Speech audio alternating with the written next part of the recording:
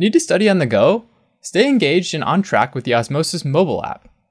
Access thousands of concise, visually engaging videos, questions, high-yield notes, decision-making trees, and more, anytime, anywhere, online or offline. Download it today on the App Store or Play Store. Visit osms.it/rtl-mobile to learn more.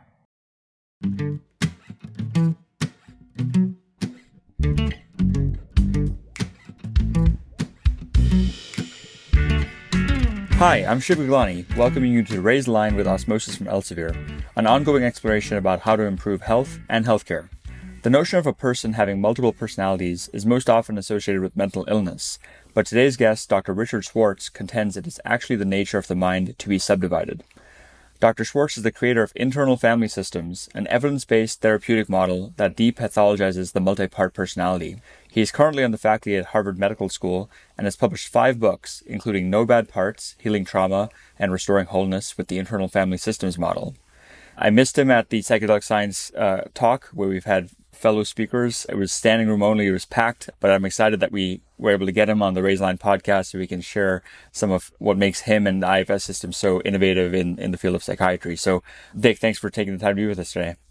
Yeah, I'm glad to be with you, Shiv, and thanks for inviting me. We always like to ask our guests in their own words to describe what got them first interested in healthcare, and in your case, then psychology. Well, I come from a highly medicalized family. My father was a prominent endocrinologist and researcher, physician, helped us to create Rush Presbyterian St. Luke's Hospital in Chicago. And I'm the oldest of 6 boys, and I was supposed to be a physician, and I was spared that fate because I had kind of ADD. And so I wasn't a great student, and I didn't get the grades to do that. And 3 of my brothers are physicians, actually. So, yeah, so I was indoctrinated into that world pretty well, and also came out of the family feeling pretty worthless because I couldn't be like them. And so part of the reason I think I wound up working so hard to create this is to prove to my brothers and my father that I had some value. So yeah, IFS is really the product of all of that. And I got to see what the life, I think back in those days, it wasn't quite as bad as it is now in terms of how hard physicians have to work, and not just physicians, but all healthcare professionals, and how much stress they're under. But I did see, and I don't know that it's changed all that much, what the ordeal of medical school was like, which, you know firsthand now, and how much it was a kind of initiation by fire. There was this, my father would talk about this, how it was really designed to test people to see if they can take it. Yeah, no, there are a lot of like barriers, I think, to becoming a clinician that are just, I think, put up there straight for supply demand reasons. More people have generally wanted to get into these programs than there are spaces available. So if you put up a national test like the MCAT or USMLE, and that helps weed people out. But then also, because to some extent it's kind of just like, how bad do you want it? Like, and even if it's like a random, do you really need organic chemistry to be a good clinician?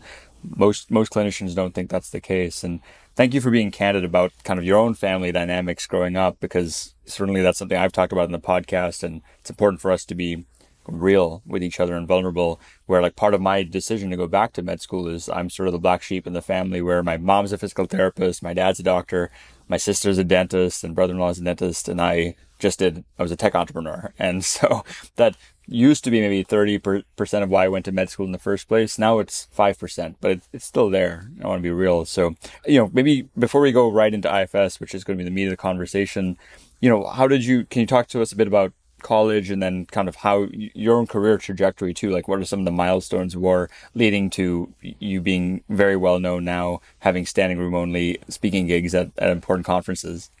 Yeah, so like I said, I wasn't a great student, and I went to a small liberal arts college, and from which you graduate with no real marketable skills whatsoever. And so, but during college, my father would get me a job on the psych unit at, at Rush, actually. Back then it was Presbyterian St. Luke's Hospital. And I thought, something's wrong with this picture, the way it was a very psychoanalytic unit. And it was a for teenage kids, basically. And I would get close to these kids, and then I would see how, because I'd be working weekends, I'd see how their families would scapegoat them and attack them during the weekends in the day room. And then I would hear about their sessions where the families weren't mentioned, and it was all about their pathology. And I thought, there's something wrong with this, and maybe there's a better way to do it. And then when I got out, I heard about family therapy, which was an incipient movement at the time and was a kind of rebellion against the excesses of psychoanalysis. And so I became very passionate about that. And in the early days of family therapy, I was a kind of rising star. I co-wrote the textbook that everybody used, and thought that was going to be my career, until it turned out that family therapy didn't do the whole job. Yeah. Yeah, no, very interesting origin. And so yeah, when did you have that realization that ultimately led to the birth of IFS? And maybe, and for our audience, hopefully most of them have heard of it, but for those who haven't, could you give us kind of your elevator pitch to healthcare professionals about it and how it works? Yeah, so, to prove family therapy was the be all and end all, I did an outcome study. I was working in a research place in Chicago and tried to do it with bulimia as a symptom. So I had about 30 bulimic patients that I organized their families with and tried to reorganize the families just the way the book said to. And these kids, didn't realize they'd been cured by my interventions, and they kept binging and purging. So I began asking why, and they started talking this language of parts. And they would say, when something bad happens, it triggers this critic who's calling me all kinds of names inside, and then that brings up a part that makes me feel totally worthless and alone and empty. And that's so dreadful that the binge comes in to get me away from that. But then the critic comes back about the fact that I binged, and that goes right to the heart of that part that feels so alone and empty and worthless. So they were in this vicious cycle all the time. And that felt intriguing to me at the time, because I hadn't studied intrapsychic process deliberately, because I was a family therapist. So I really had to learn from my clients what was happening in there. And I could hear, family therapy is all about systems and systems thinking. And I could hear how these parts were operating as a kind of inner system. So I became intrigued. And long story short, it took a while, but I learned that none of these parts are what they seem like, that they are good, what other systems might call subpersonalities that we're born with, but they get forced out of their naturally valuable states into extreme roles that can be very damaging. And they get frozen in time during traumas, and they live as if you're still 5 years old, and they still have to protect you in the way they did back then. And they also carry what I'm going to call burdens, which are extreme beliefs and emotions that came into your system during the trauma, and then sort of graft onto these parts like a virus and drive the way they operate. And so it took me a number of years to get clear about any of that. And it was I was amazed, because I had assumed that they were what they seemed, and that the critic was some kind of internalized parental voice, and the binge was an out of control impulse. But just getting curious and having clients listen to these parts or speak for them, I learned that wasn't the case, that even the most extreme ones, if you were to ask, what are you afraid would happen if you didn't make her feel like shit all the time, or you didn't take her off into a binge, they would talk about other parts that they were protecting, or that they were trying to get the client away from, and that they really thought they needed to do that because they really thought she was still 5 years old, and they were doing the role that they got into that back then. And so as I got all that, I really started helping clients stop fighting with their parts or try to get rid of them, and instead start listening to them. And in doing that, the big discovery of IFS is, as I was trying to have them dialogue, let's say I'm trying to have you talk to your critic. And I'm a family therapist, so I'm trying to have you listen to it. But suddenly you're furious with the critic. And it reminded me of family sessions where I'm having two people talk to each other, and then a third party jumps in and everything goes south. So I might say to you, could you ask the one who hates the critic to give us a little space to finish this conversation? And most people could do that pretty readily.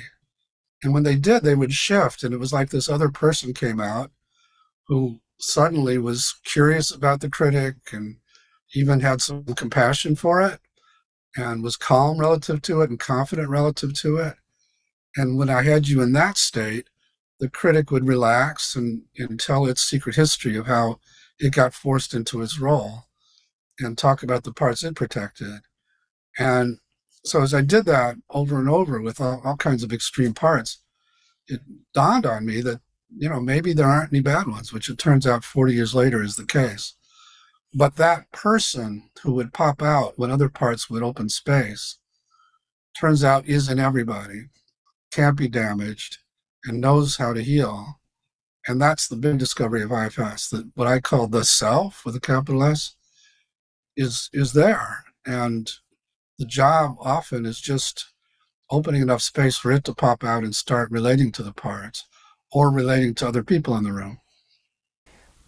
Wow, that is an incredible aha moment for sure, and something very relatable. I mean, even on this podcast, we've had a lot of people in the psychedelic space talking about this, and psychedelics clearly are one mechanism to help people understand that they have different selves. One of the people we had on the podcast a year and a half ago is Jim Fadiman, who wrote the book Symphony of Selves, which is very much, references and is based on a lot of your work too. And I'm curious, so how did, you started working, maybe you had this aha moment working with patients with bulimia who had the different parts that were causing them to do these different behaviors, binging and then purging. What like indications have you found in your work with IFS? You can apply to anybody really, but what are some like maybe the DSM-5 indications that you think are most effectively addressed through IFS? Well, we work with most every diagnosis. And, for me, the DSM is really just a fairly accurate description of clusters of protectors that people have, which is a very depathologizing. And I don't know if I talked about protectors and exiles yet, but when I was trying to map out the territory of these parts, it became clear there was a distinction between parts that other systems might call inner children, who, before they're hurt, are these wonderful, playful, lively, creative parts of us, loving, but they're also the most sensitive parts. So they're the ones who get hurt the most. And after they get hurt, now they carry the burden of worthlessness or of terror or of emotional pain. And they can overwhelm us with those feelings because they just sit in all that. And so we almost naturally try to lock them away in inner basements and have then these other parts have to become protectors to protect them so they don't get triggered and overwhelm us or keep us away from them. And some of them are what we call managers. They're trying to manage our life so the exiles don't get triggered. And others, if they do get triggered, when an exile does get triggered, go into a kind of impulsive, reactive place to try and take us out, away from all the pain or the shame or the terror. And so most DSM, if you gave me a category, I could give you the common protectors that it's actually describing. And again, that's a very depathologized way of understanding it, because then you help the client just start to get to know the part that makes them an addict, or the part that goes into a sudden rage out of the blue, or all those things that wind up them labeled personality disorders or addicts or whatever the diagnosis is. Yeah, that makes sense. And so for example, like, just today we had a lecture on PTSD, right? Which obviously is a big, that's the first DSM category for MDMA therapy that hopefully will get approved in the next, couple of months or so. Maybe we could use that. Could we use that as an example of like people who've experienced severe traumas enough that they're having these recurrent intrusive thoughts, flashbacks? Was that a particular part that's been damage, so called, or like, yeah, how would we work through, like, how have you worked with a PTSD patient? It's not damaged so much as exiled. Excellent. Sorry. So the flashbacks and all of that generally come from these parts we've tried to lock up because we don't want to, feel any of that anymore or see those scenes anymore. So those would be the exiles that are still stuck maybe in the combat scene or in a scene when you were molested as a child or something like that.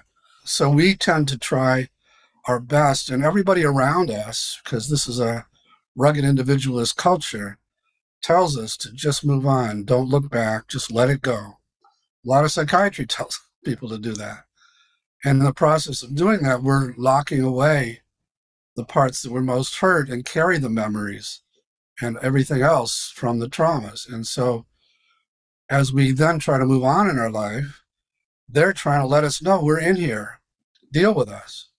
And they're giving you the flashbacks and all the emotions, and they're interfering in your life because they don't want to be left behind. And so we've actually done a considerable amount of research with IFS and PTSD, very successful. And one big study just completed it, Cambridge Health Alliance. And so simply getting PTSD patients first to go to the parts that are trying to protect them and manage these exiles, which often they're doing in extreme ways, and honor them for their attempts to protect, help them see they don't have to do it quite that way, and get permission from them to then open the door to these exiles, and then start getting these parts that are giving you the flashbacks and so on out of where they're stuck in the past and help them unload all the memories and everything that they're still carrying so they can live with you. Because the other downside to exiling all these parts, most people think they're just moving away from the memories, sensations, and emotions, not realizing they're locking away their essence. They're locking away their most precious parts, because these are the ones who are hurt the most, but they're also the ones that give us all the joy in our life, or give us creativity, lots of ideas and playful. And so as we continue to stay away from them, our life becomes more and more limited. And so just bringing them back and healing them allows us to be much more complete and integrated. And so anyway, yeah, that would be a different way to understand PTSD. This is super interesting. And yeah, I mean, again, the way you're describing it, I can guess why you were speaking at psychedelic science, because obviously those, people who've done psychedelics know that there's often that understanding and that patience, like MDMA will lead to being more patient, less defensive, coming to terms and accepting your different parts fully. How did you get involved in that work? I mean, have you done much work with IFS and psychedelic therapy in combination, or other therapeutic modalities, or even pharmacological modalities? I have, mainly ketamine because it's legal, but I run a series of, I think now it's 5 different retreats with ketamine and IFS with my co-leader is named Sonny Strasberg, who was also at that meeting. And I'm amazed at the combination, actually. I got interested because initially, I think you mentioned you've had Michael and Annie Mithofer on your show. So they're well-trained IFS therapists, and I don't know if they mentioned it, but Michael called me excitedly once early on in the research with MDMA, saying that he was finding that when people took particularly higher dose MDMA, they would spontaneously start doing IFS without any coaching from the facilitator. They would just start seeing their parts, and they would start relating to them from what I call self. And he kept track of how often that happened. And he was finding about 80% of the time they were spontaneously doing IFS. So it was validating to me, because it seemed like maybe I had just stumbled onto a way of healing that we all know how to do once we get all these protectors out of the way, which is what MDMA seems to do. It seems to put to sleep a lot of these parts that are trying to manage us. So you access a whole lot of self. Your heart's very, very open. And that's a big invitation for all these exiles to come in and get some attention. And so that got me very interested. And then about, I think, 4 years ago, Phil Wolfson contacted me because he was getting interested in IFS and invited me to be part of one of his retreats with ketamine and introduce IFS to his staff and the group there. And I thought, oh, okay, it's interesting. And the Midhoffers had good luck with the MDMA, but we do pretty well without psychedelics. But we do get stuck at sometimes.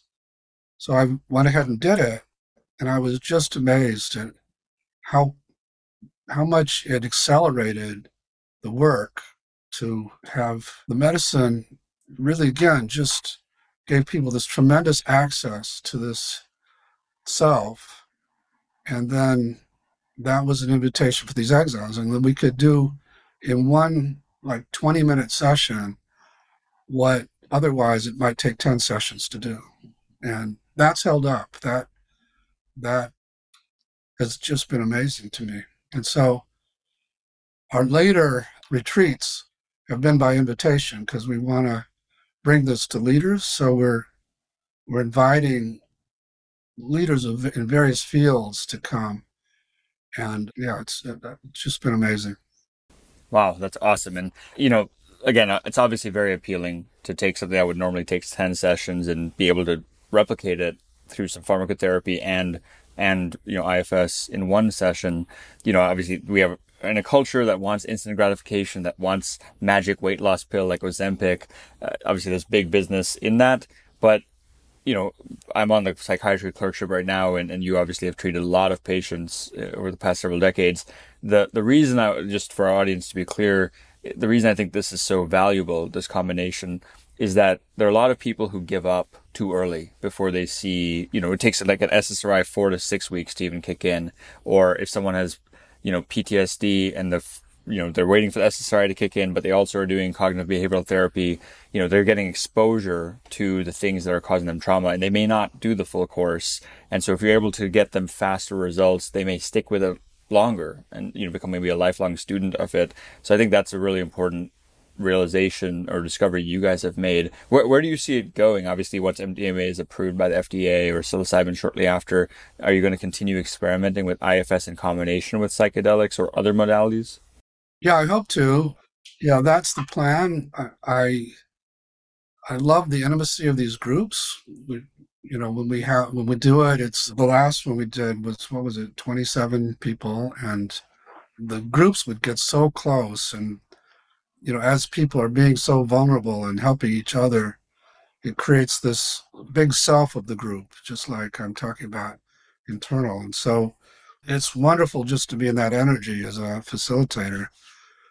So I love doing it, and we now have a really talented and what we call self-led team that we do it with, and again, I'm trying to bring this to leadership, so it's part of my project to try and bring IFS to larger systems, right, rather than just in psychotherapy. So all of that combined makes me very motivated to keep doing it, and I'm very fond of ketamine. It's been really good for me also.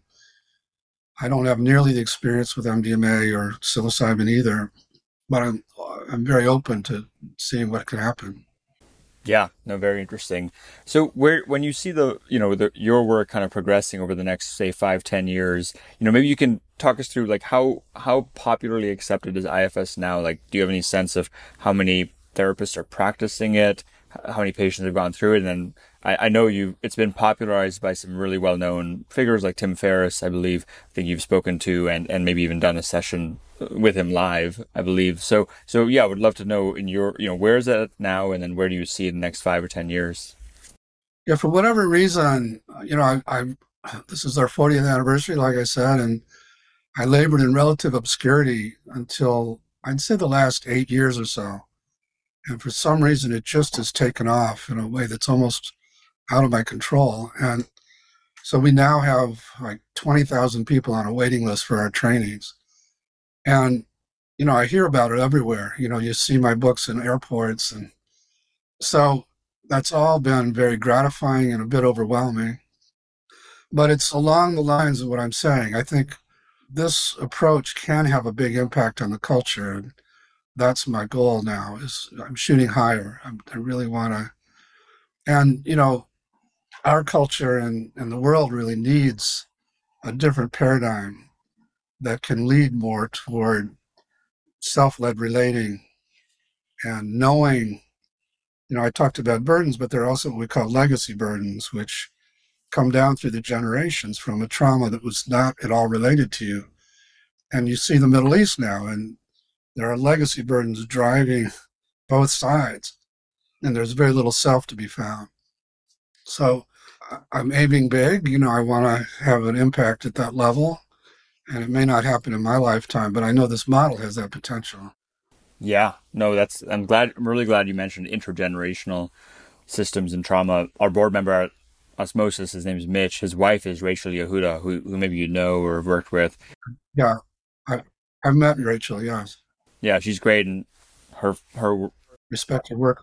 Yeah, absolutely. And she's obviously at Mount Sinai and did a lot of that seminal research showing that epigenetic markers of trauma were passed on from Holocaust survivors to their grandchildren who never directly experienced that terrible atrocity. And so very interesting to know how IFS could be used to maybe heal, intergenerational trauma as well in conjunction with this. One of the reasons we've been so focused on psychedelics, but also mental health in general at Osmosis, first of all, everyone seems to be so focused on this because we launched this podcast during COVID, and many of our audience have burned out or suffered moral injury during COVID from all the things they saw and have experienced. And we recently had Josh Gordon, the head of the NIMH, on the podcast too, to discuss some of this as well. I'd love to hear your take on provider burnout and moral injury. What are the things we could be doing to better support them? And, I'm sure you've done IFS for providers. Would love to hear any take on maybe patterns that have emerged from doing IFS with this group of people. Yeah, and as I watch my brothers struggle sometimes and a lot of other extended family, I'm pretty intimately connected to this issue of burnout, and it's just getting worse. The healthcare system is deteriorating in a lot of ways, and yeah, like during COVID, it was really bad. So, many healthcare professionals come into it because they have these big hearts. They have what we call big caretaker parts, big caretaker managers that want to help and also don't let them take care of themselves that well. So we worked, for example, with nurses in particular who have that in spades. And so if you can help them go to that caretaking part and let it know that it doesn't have to dominate the way it does, and that they can try to balance their life in other ways, and that there is this self in there who can lead and can be the one interacting with patients, and that they also don't have to take in all the pain. A lot of healthcare, and this is true of therapists too, feel like empathy is taking in all the pain of your patients and carrying it, and that'll burn you out very quickly too. And so we're helping people learn the difference between empathy and compassion, which Tanya Singer, as a brain researcher, has shown show up in different places in the brain, actually. And that in compassion, you don't have to take in, like when I'm with a client, I'm not feeling their feelings. I get some sense of what they're feeling, but mainly I'm just feeling a lot of caring for them. And so helping healthcare professionals lead from compassion rather than empathy also prevents burnout. And I can go on and on. I know we don't have a lot of time, but there are these common parts that draw people to the field that if they feel like have to dominate you, will burn you out. And so all of that on top of how hard it's become to be a healthcare professional means that there's just lots of turnover now. Yeah, I'm really glad you mentioned the difference again between compassion and empathy. And just today, before we started the podcast, I mentioned I was talking to a resident who's fairly burned out from all the stressors that, it takes. And I think one of the biggest stressors I'm realizing being back in med school now is just you want to do so much for your patients, but just systemically you can't. It's not set up for that. There's not enough social workers. There's not enough psychologists, frankly, a lot of the patients are stuck in the hospital because we're just waiting to find a bed for them at a living facility, or they'll just go back to their families. Like Michael Mithofer talks about this, how he was an emergency medicine physician first and then went back to do psychiatry because he realized that he was just kind of treating the symptoms of, social determinants that were happening in these patients' lives. And if we could go upstream, we may be able to actually nip it in the bud and help fix it. So I think that's what IFS has the potential for doing for a lot of people and families. Yeah, I mean, we train a lot of physicians now, and they both learn how to be present like that in self, which is fairly effortless. It's very different than the parts of you that are really so eager to help and get so frustrated when you can't. And also to not focus so exclusively on the symptom, and at least in some cases, medicine is designed to kill the messenger rather than listen to the message. So that if you have a patient who's got some medical symptom, and we actually did a nice outcome study with rheumatoid arthritis. It's published in the Journal of Rheumatology with a control group and everything. And by simply having patients focus on their pain and get curious about it and ask some questions, they would learn about the parts that were giving them the pain or exacerbating their pain to try and get hurt, because they couldn't get hurt otherwise. And this was actually at Brigham and Women's in Boston. And, it was Irish Catholic mothers who had these massive caretaking parts that never let them take care of themselves. And the parts that were furious with that were giving them the pain.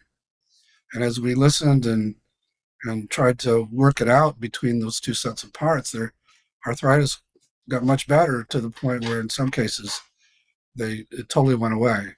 So that is another way that physicians can help people listen inside, and is more rewarding than just giving them medicine. Absolutely. Yeah, I've just literally been meeting patients with conversion disorder and somatic symptom disorders, and clearly not everyone has to have a DSM-5 diagnosable disorder to have back pain that comes from grief, as many people in Chinese culture develop, which is very interesting. So I'm glad you mentioned that. And, it's also why people should care about this beyond, say, the field of psychiatry or psychology. I want to be respectful of your time, so I only had a couple other quick questions. Go ahead, I'm okay. Okay. The first is, you have a waiting list of 20,000 people looking to learn and train. I'm just curious, how do we scale this out more? Like, I'm sure you do in person, but also online, why can't we get more trained quickly, or even just individual caregivers? Ultimately, we're getting more healthcare at home. We have to get, scope of practice has to increase, because there certainly aren't enough psychiatrists or psychologists out there to be able to do this kind of work. Yeah. As you may guess, that's a question in my head all the time. And the problem we're facing is that now we have 70 trainers and we can't come close to meet the demand. So we're running trainings all over the place, but the trainings are pretty labor intensive, because it's a pretty delicate endeavor to take people inside to these very vulnerable places. And we want to make sure the therapists are very well trained. And so our trainers need to be really well trained. So it takes several years to become a trainer. And so, we've been cranking out trainers and trainings as fast as we can, but it's really hard to scale because of those constraints. And we have a 3-to-1 ratio between students in the trainings and we call program assistants, who are trained in IFS and help the students, because the trainings are very experiential. People learn it by doing it, actually, and doing it with each other. So that's the big constraint. And so we're playing with, are there ways to bring this directly to the public that could be safe? And, again, coming from this medical family, that first do no harm is in the back of my head all the time. So, I want to make sure it's safe. But I think there are, and we're playing with those ideas. Very interesting. The tech entrepreneur side of me would love to hear more about that at some point, because I know there's several, well-known academics who've taken their large body of work, in your case 40 plus years, and been able to make it more democratized. Like there's a Stanford clinician who has an app called Reverie, which has brought kind of hypnosis, self-hypnosis to the masses, hopefully in a very safe way. I'm not sure. I used it once, but I haven't really stuck with that or been as informed. Or, Sam Harris has Waking Up, which is bringing more, Buddhist philosophy and among other things, mindful-based stress reduction. So yeah, I could totally see an app or something coming together if you don't already have that.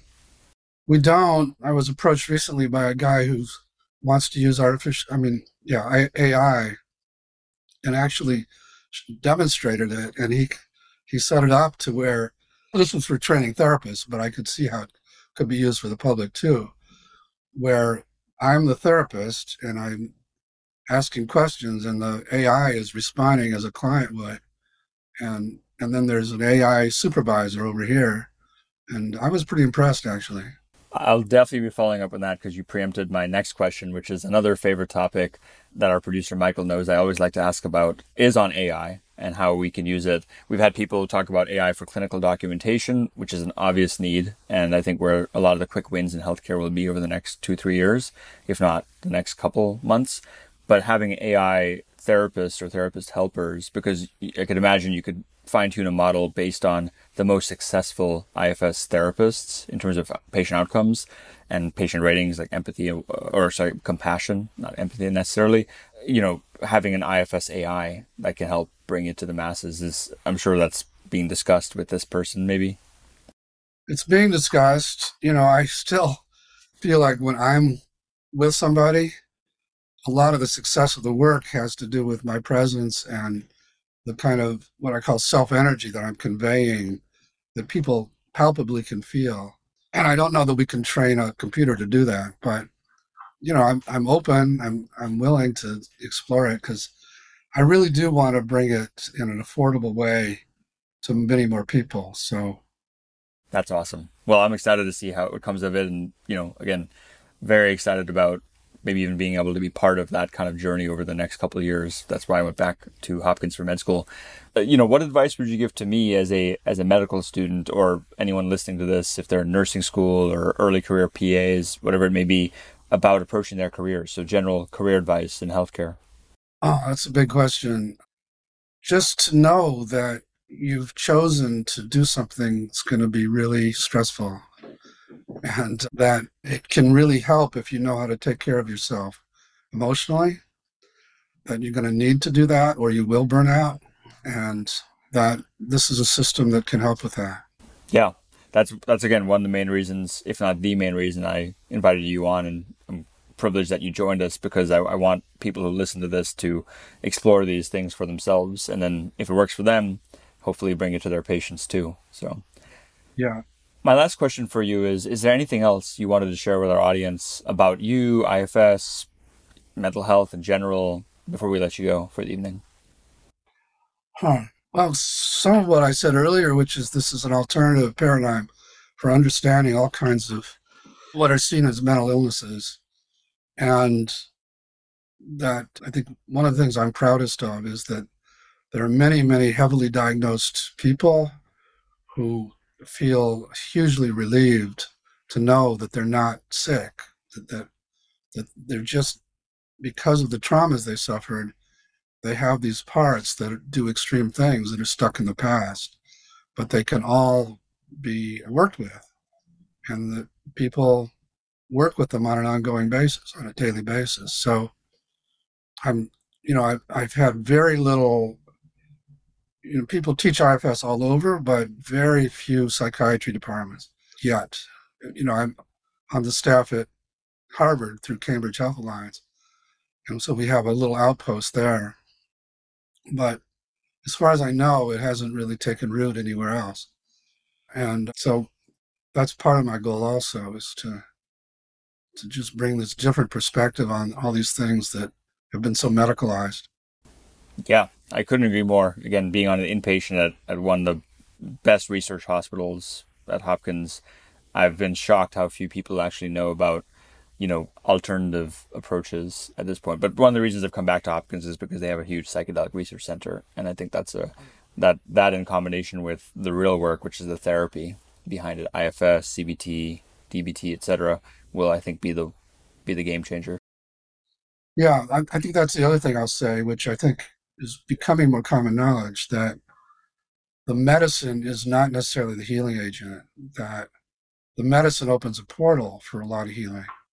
But to really heal, and it's an opportunity, but to really seize that opportunity, people need therapy. They need IFS or something similar to actually do a lot of the healing that this opens the door to.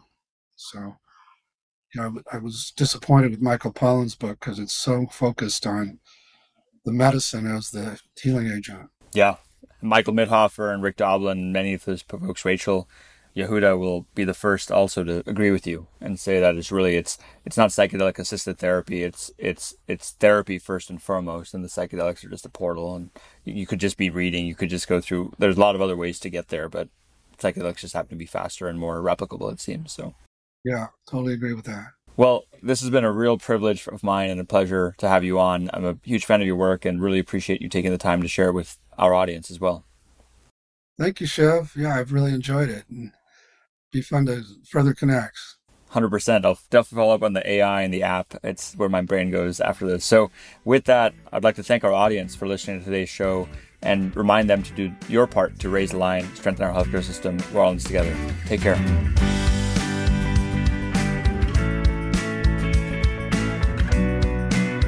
If you like this podcast, please share it on your social channels. You can also subscribe to the series and check out all of our episodes at osmosis.org/raisetheline podcast.